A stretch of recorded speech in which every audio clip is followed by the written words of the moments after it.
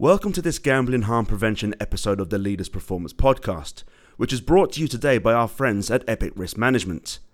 My name is John Porch. I'm the editor at the Leaders Performance Institute, and for this very special episode, I'm joined here in the Leaders Studio by Mark Williams, a program facilitator at Epic Risk Management, and dialing in from the US, Rachel Jankowski, the head of player care and well-being at the Chicago Fire. You're both very welcome to the show. How's it going? You've both been super busy, but we finally managed to bring you both in. Yeah, looking forward to it. Great to be here.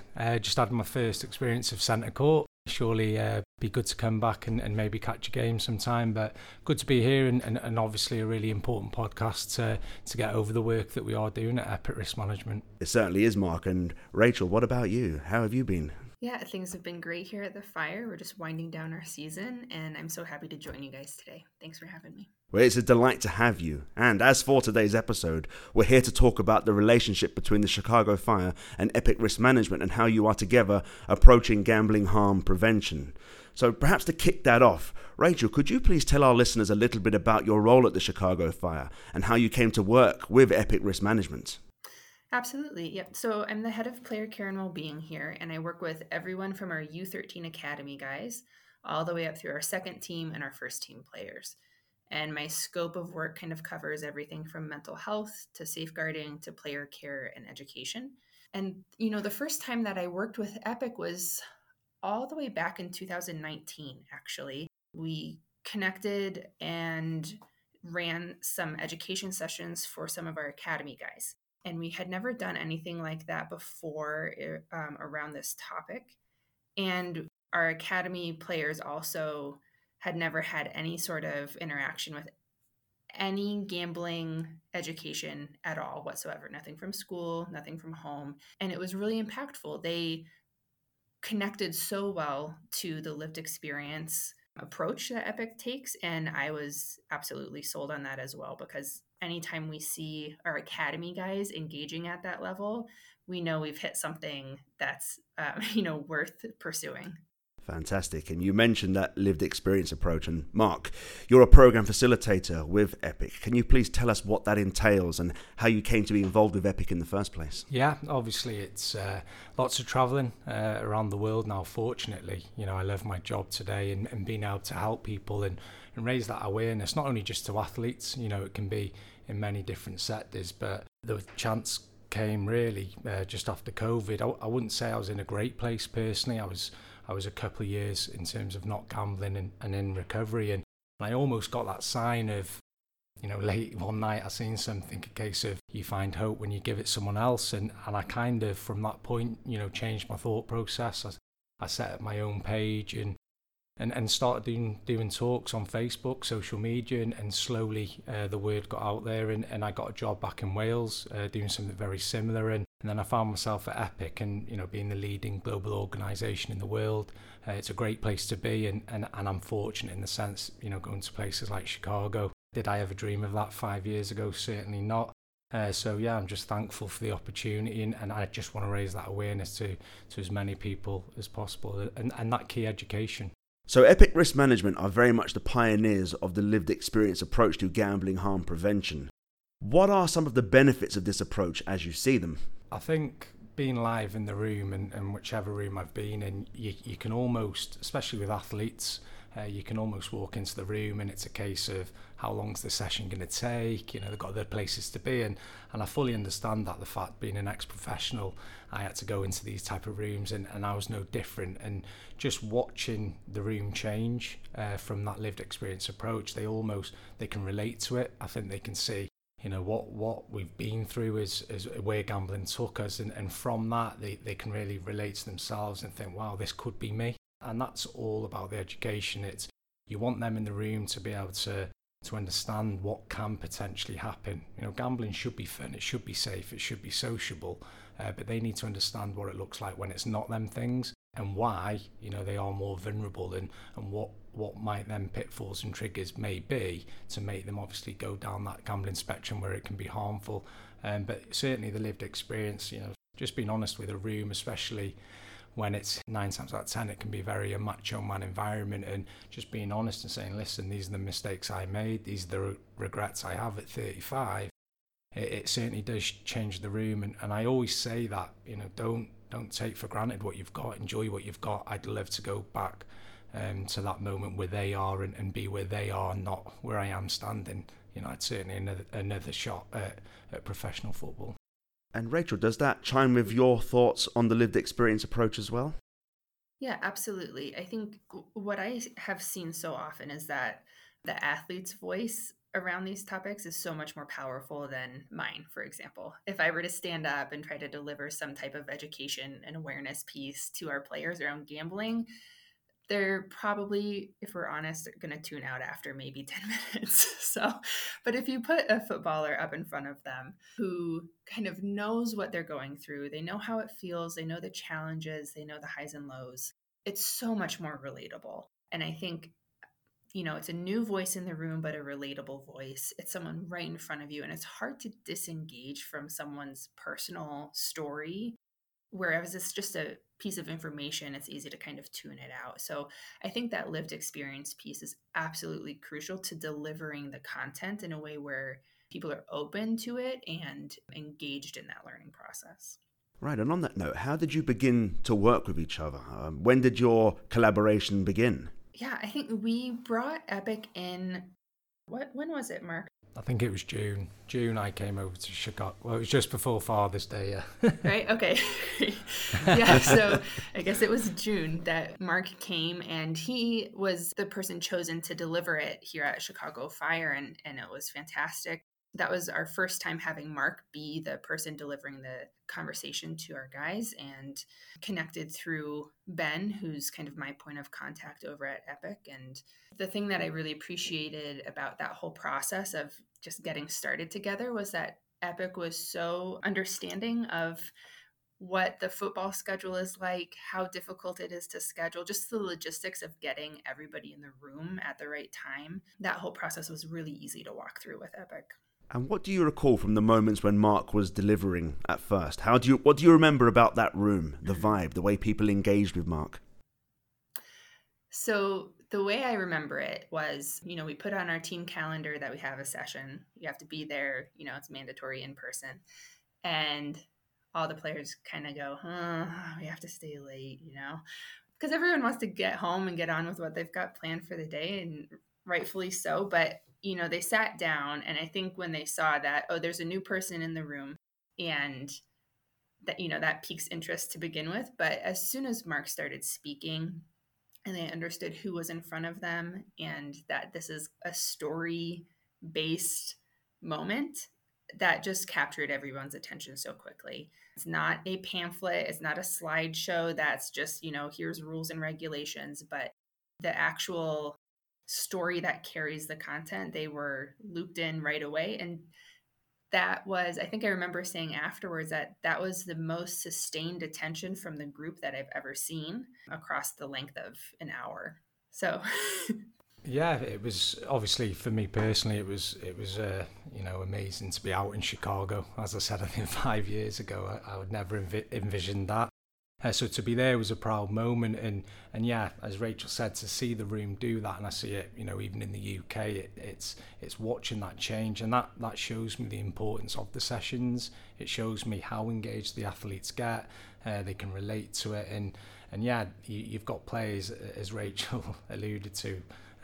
What time is it? How long is it on for? Really, we have to do this session. By the end of it, you have players staying, asking more questions. They want to learn more, and that's credit to the sessions. And that's, again, I think the lived experience really helps, and that's why I'm so passionate about doing that. I know it has an impact. I know it can help athletes and certainly provide that line. If someone out there is struggling, they will reach out for help. But more importantly, I'd like to think the sessions are there to act as a huge prevention. If they're educated more, they've certainly got more chance of not making the mistakes I made.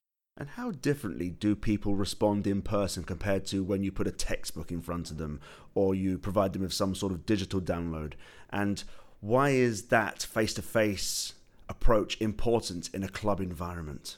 I think it's that just being in the room. I think you know Rachel will be able to add as well, but I think the room almost stops to attention. It's watching, you know, the listening from it, and it's powerful within the room, you know, and that comes from the emotion with it, you know, being lived experience. It's giving all my personal information. It's passing on everything that I've learned through the mistakes I made, and as Rachel said, if that's in a room, you know, these players are going to look and want to learn about it, because I'm sure they can see from what I'm telling them, they certainly wouldn't want to be in that place, and certainly, you know, affect their careers, their family, their loved ones, and again, it's the power of lived experience of putting that message across. Well, what do you think, Rachel? Was it important? Was it significant that the playing group, they saw their peers listening and engaging, and that encouraged them to do the same, perhaps?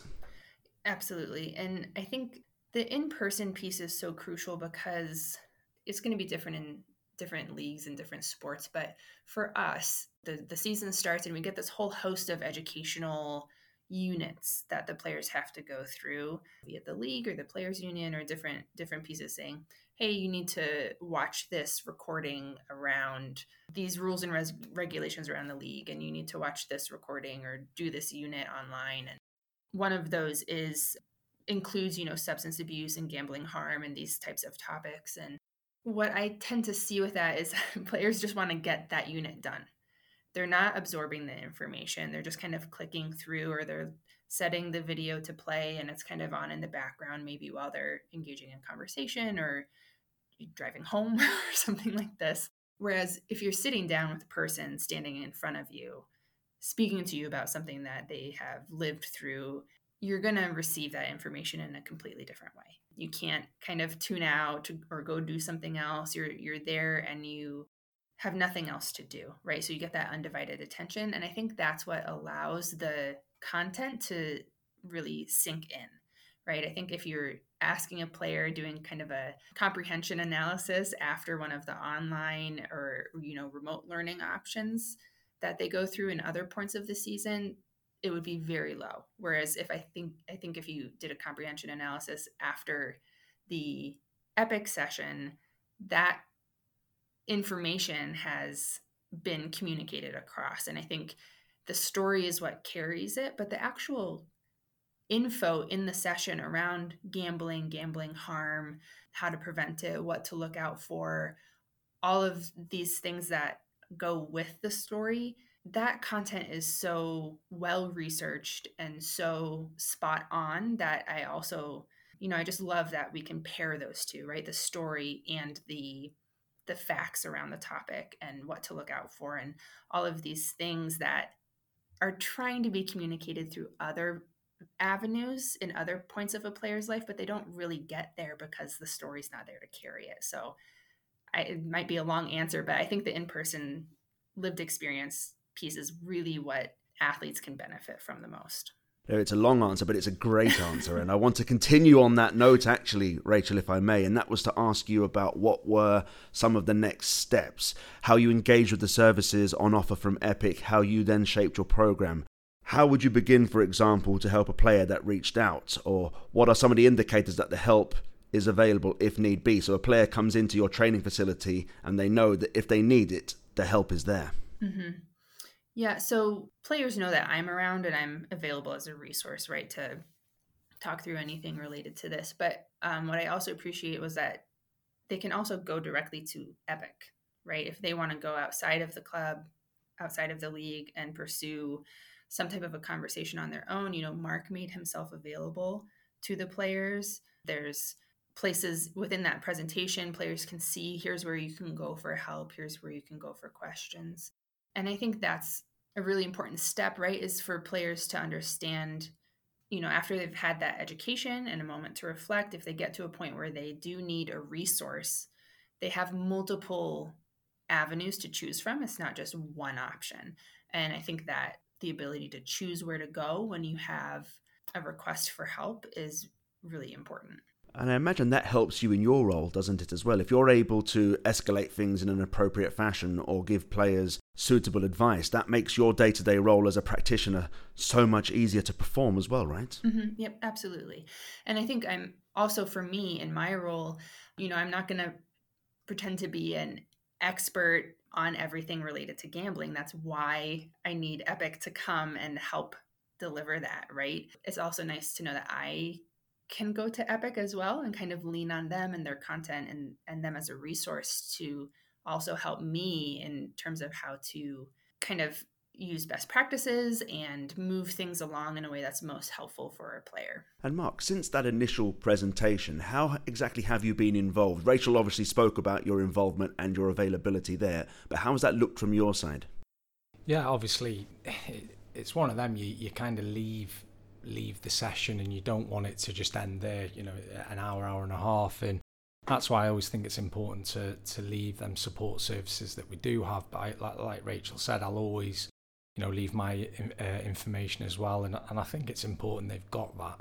If someone is in the room and they are struggling, there's no better feeling knowing that your first conversation could be with someone who's lived experience. And going back 5 years to when I did open up, it was to people that weren't lived experience. They didn't understand it, that they weren't educated on it, and there was a big backlash from that, and I understood why. Obviously family, friends and close ones, and because they don't understand it was a case of, how did you do that? Why have you done this? You've spent all that money.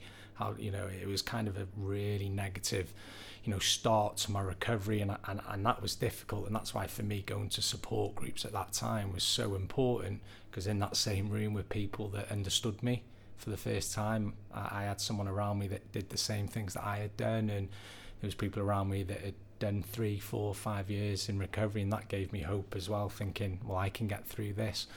So by giving that lived experience support, I always feel it offers, if someone did get in touch, and I say that to the group, don't think you're going to say anything that I haven't done, and it takes away that judgment, that prejudgment, that fact that you're embarrassed with what you've done. So I always certainly think, if I can leave my imprint, that I'm here for them too, as well as the other providers obviously that we can signpost to, it just helps them to come forward. And have you noticed any cultural differences between gambling harm prevention issues that arise in the UK versus North America?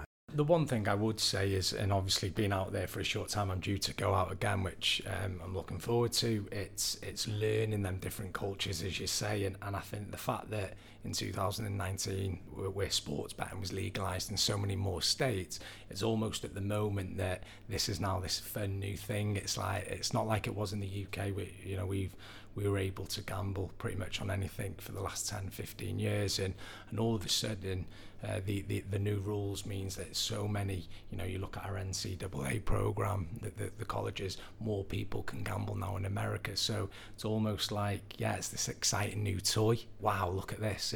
So that's the difference at the moment, whereas I think the UK, we've been there for a while, whereas that's why there's lots of work to do across the pond, and lots of work that we are doing from Epic Risk Management, and we're, lots of sessions taking place. I wanted to move on to some of the challenges you've faced in implementing this program. Have there been any unforeseen circumstances? Has anything taken you by surprise? Rachel, perhaps you could go first on that question.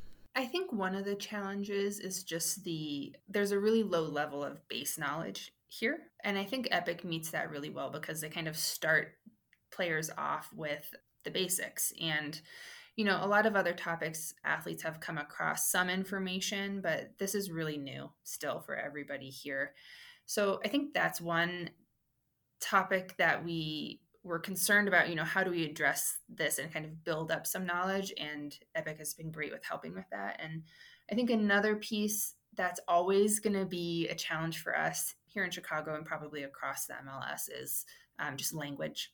There's always a language barrier in some form or fashion in a club. And so, we work with that in-house here at the club. We've got a language instructor here with the Fire and can do follow-up and kind of compensate for that. But I'm also really excited about the work that so there's a pro sport advisory board for Epic, and the language barriers is one of the things kind of on the list of topics to address and work on, is to how do we get all of this content in Spanish primarily, because we want to make sure that that should not be a barrier for people engaging in the conversation, and we found ways to reduce that here in-house with Chicago Fire, but making sure that that can be done across the board is, I think, an exciting next step with this content and with the EPIC program is the language piece. And how does that look from your perspective, Mark? Yeah, it was something we thought about before the session, and we sent Rachel that, the Spanish side of it to make sure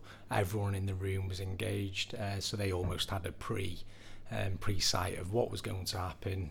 They had, obviously there was paper there as well. So despite what was on the presentation, and someone was there helping and engaging through. So it is something that it's important that all the audiences, or every player within the squad is getting the same presentation and the helps there. In terms of the language barrier, and the other things is obviously just getting out there when we can, and as Rachel said, with player schedules can be difficult, so there's lots of people in-house in EPIC who do the hard work for that, and make sure we can schedule it in where it fits for the clubs, for the facilitators, and certainly personal life as well, which being a 50% dad, it can be difficult to fit in, but everyone's great with that, and it's really important that it suits all parties.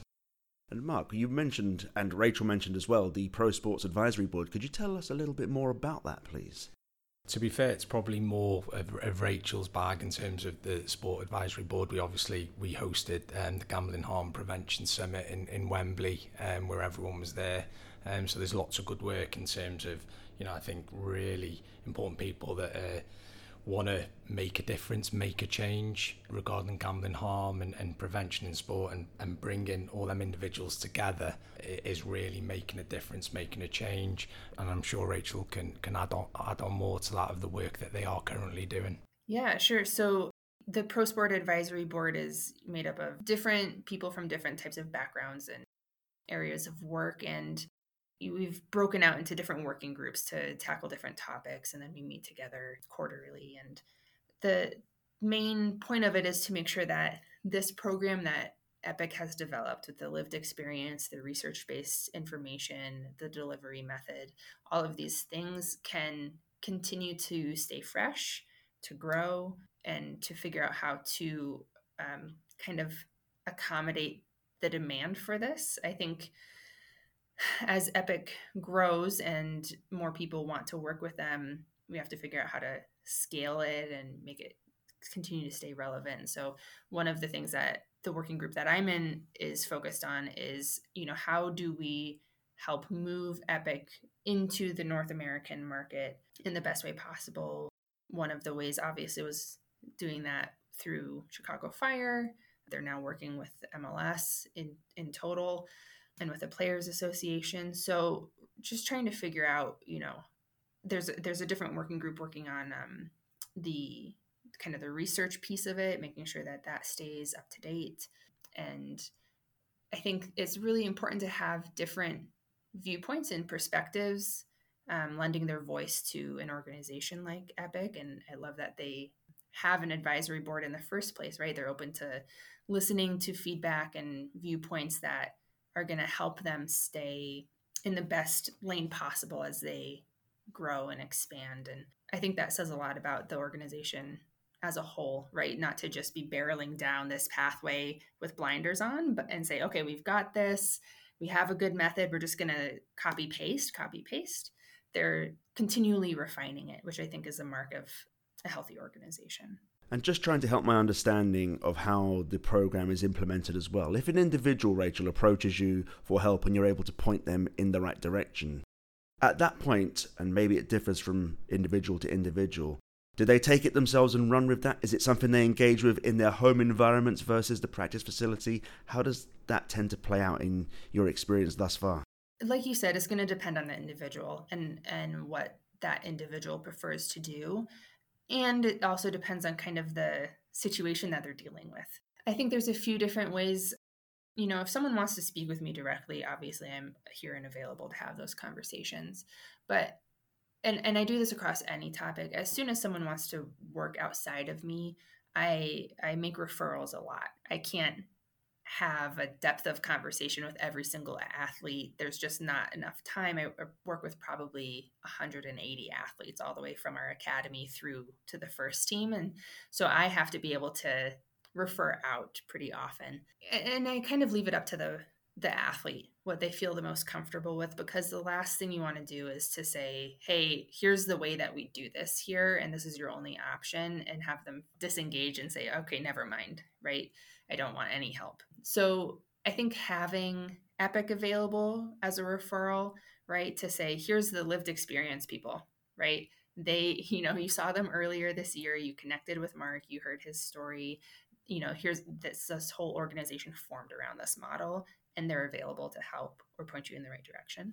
There's also the substance abuse and behavioral health initiative through the league, right, where I can call them or have the player call them and say, hey, can you connect this athlete with resources, whether that's a peer counselor or a professional therapist or this sort of thing. So there's a few different avenues, but I think, again, if you can have someone come to you looking for help, which is a brave thing to do in the first place because you're so vulnerable in that moment, and to be able to say, hey, there's this person, you've seen his face, you know the organization that he represents, even if that's just a connection point, and then they move on to some type of, professional help after that, it's a lot more approachable, right? It's a lot easier to go to a person rather than to go to some digital space, maybe, to get the help. And I think you have to be so delicate in those moments, right? When a player has reached out and said, I'm having a hard time and I need some help.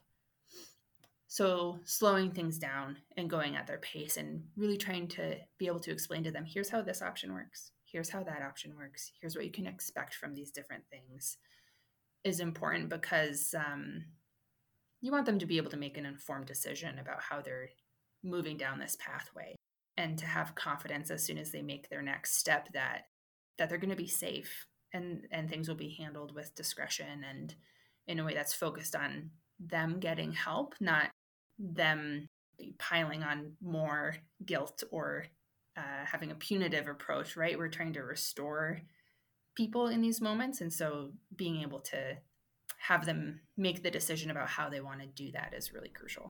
And Mark, what about from your perspective? When you're engaging with an athlete who has come to you with an issue, how do you choose to address them? Do you ask certain questions, or do you refrain from asking certain questions? Do you have to choose your words carefully, or is it about staying quiet? How does that look? Yeah, I mean, it's really important. And first of all, every recovery is different. Working with a lot who are lived experience as well, we've all got a different story in recovery. And what worked for me doesn't necessarily, it would work for the athlete that got in touch. So for me, it would be initially, listening to the story, how they're feeling. I think there's no better place, and certainly when I do look back, that offloading my feelings, how I felt, what I had done, and it was almost like I was passing the weight over, and someone else was helping me. So I think listening's really key when someone does approach, and just letting them, tell their story, letting them, find out the reasons why, they are doing the things they're doing, and from that point I always just be an ear and almost just a person that's there, knowing that they have got someone, and that day-to-day conversation, it might just be, well done, keep it going, we've got this in place. And I'll always direct them what helped me and what does help people in recovery, but I certainly wouldn't tell them this is the way. Like I said, recovery is different and everyone will find their way. The fact they've got in touch is the huge starting point, because that's the hardest part. The hardest part is reaching out and saying, listen, I've got a problem, I've been doing X, Y, and Z. So the fact they've had that conversation, at that point that athlete or that person is ready for that help. I'm sure there's varied responses to my next question, but when someone has reached out and said, I have a problem, they've admitted it to themselves and they've come and reached out to you, is it because they've had conversations with people in their network, whether that be family or friends, or is it a decision they've arrived at on their own? How does that tend to look? Changes sometimes. I think when I look back, certainly through my gambling time, there was many times where I knew I needed help. I look back at the age of 23 and they're the moments I think, wow, if I got help then I might have got my career back on track. Obviously that embarrassment, that stigma around gambling addiction and the competitive nature that I've got, I thought I'm going to have to beat this, I'm going to have to do it myself. And I kind of grew up in that world where if you were injured, if you were dropped, if you were loaned out, you just got on with it.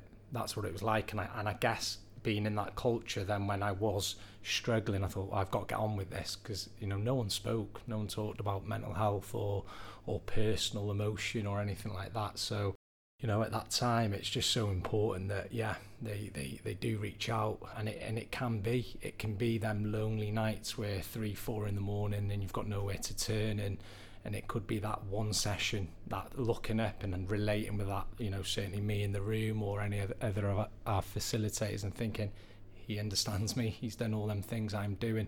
And that's normally the first part of the conversation, whether it's I can see myself in your story at that point, or I've got a friend, or things like that. So because it's so relatable, and if they can see themselves, it's almost like from that point they think, wow, I don't want it to go any further. Does it tend to be issues in a player's personal life that causes them to realise that they need help, or is it more performance related, or again, is it a mixture of both? It's a mixture. I think when you're in the addiction, you genuinely don't see either. Your emotional like factors, you're just not in tune with anyone, and it sounds really, really bad, but addiction takes you away from your loved ones, your family, your friends.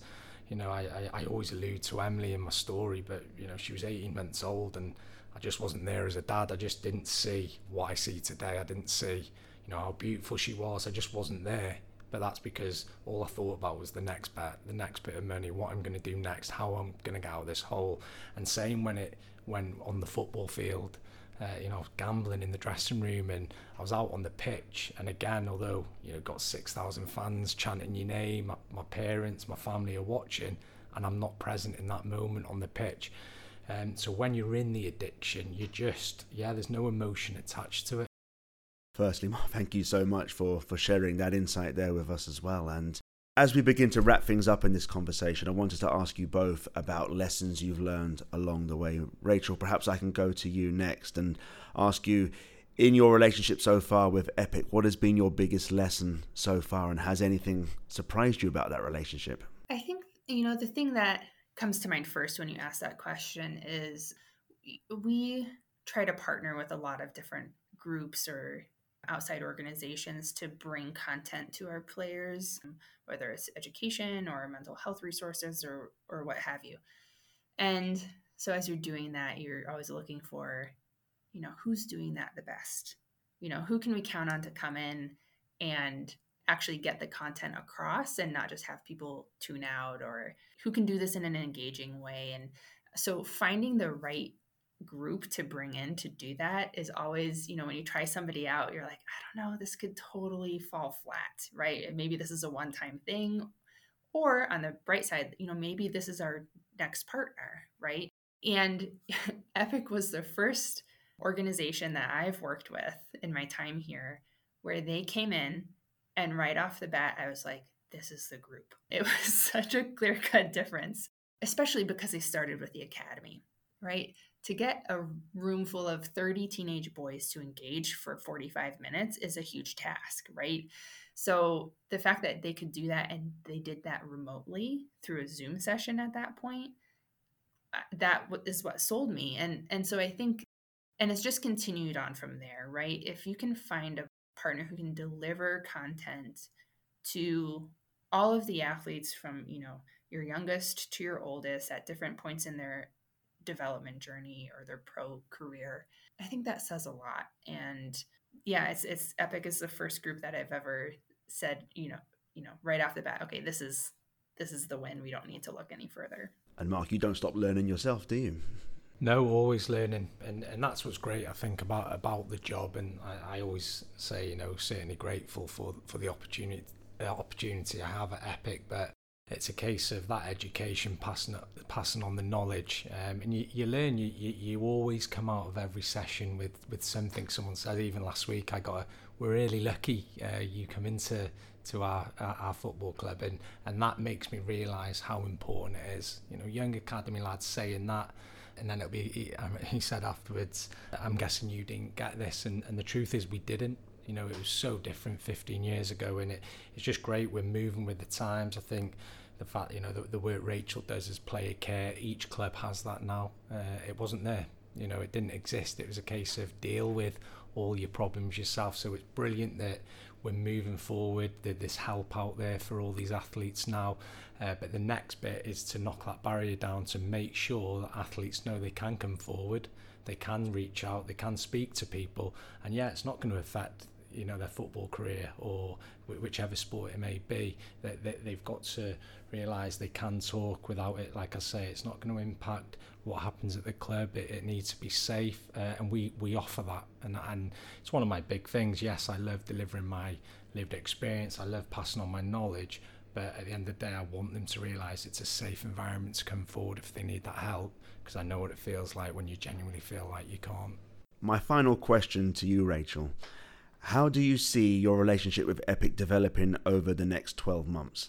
Well, I think, assuming we can get the scheduling done here on our end again, I think next season we'd love to have another live in-person lived experience session and just keep finding ways to highlight the athlete's voice in this topic and use that as a method to keep educating athletes. And I'm also really keen on the idea of kind of educating my peers and coworkers more broadly in the organization, right? I think, again, this is a topic that, at least here in the US, is still very new. So I think if you ask most of the people here in our club, even though we've engaged with Epic already, for the athlete session, I think most people, here on the sporting side wouldn't know much to identify or highlight or recognize gambling harm or what to do with it if it came, up in their day-to-day working with people. And so I think that's the next step that I'm interested in looking at, is how do we broaden the education beyond the athlete to all of the help and support systems in a club environment, so that we can all be equipped with the information and ready and prepared to help people if and when they need it. Brilliant. Mark? Yeah, it'd be a case of obviously, for me, it's educating as many people, and Rachel just said it then about, it's not, yes, we do so much with athletes, but there is the bigger picture as well, which you've got the club, you've got employees, you've got people that work there, from, the stakeholders all the way down. And because of the nature of the sector they're in, that exposure being around it, they're actually more likely to have a problem as well, because they're constantly around that sport and environment. So for me, moving forward, it's getting a travel cushion, a suitcase, my passport renewed, lots of traveling over to the US. But again, to me, it's not work. It really isn't. It's trying to have an impact and make a difference of something that consumed my life for so long in such a negative way. It's now trying to turn something that was so negative into a positive, and from that it gives me, like I said at the start, it's my word, I feel hope, but it gives me hope that I am giving something back, and not only to the next generation of footballers, the current generation of footballers or sports athletes, men, women, and that's the work that we do at Epic. It's giving back, to my family, my friends, my loved ones who have helped me to this place. I think 5 years of so many people stuck by me, helped me, and I'm internally grateful for that, and now I just want to make them proud, and having something that I've got at Epic and being able to do that, certainly I know they are proud, and it makes me feel like I'm doing something right, I'm helping people, and certainly I can't change what happened in the past or how I behaved, so it's nice that slowly but surely I can I've become a better person, and I'm able to help people. What a positive place to wrap things up. Mark, thank you so much for your time today. Rachel, thank you too. Yeah, thanks. It's great to be here.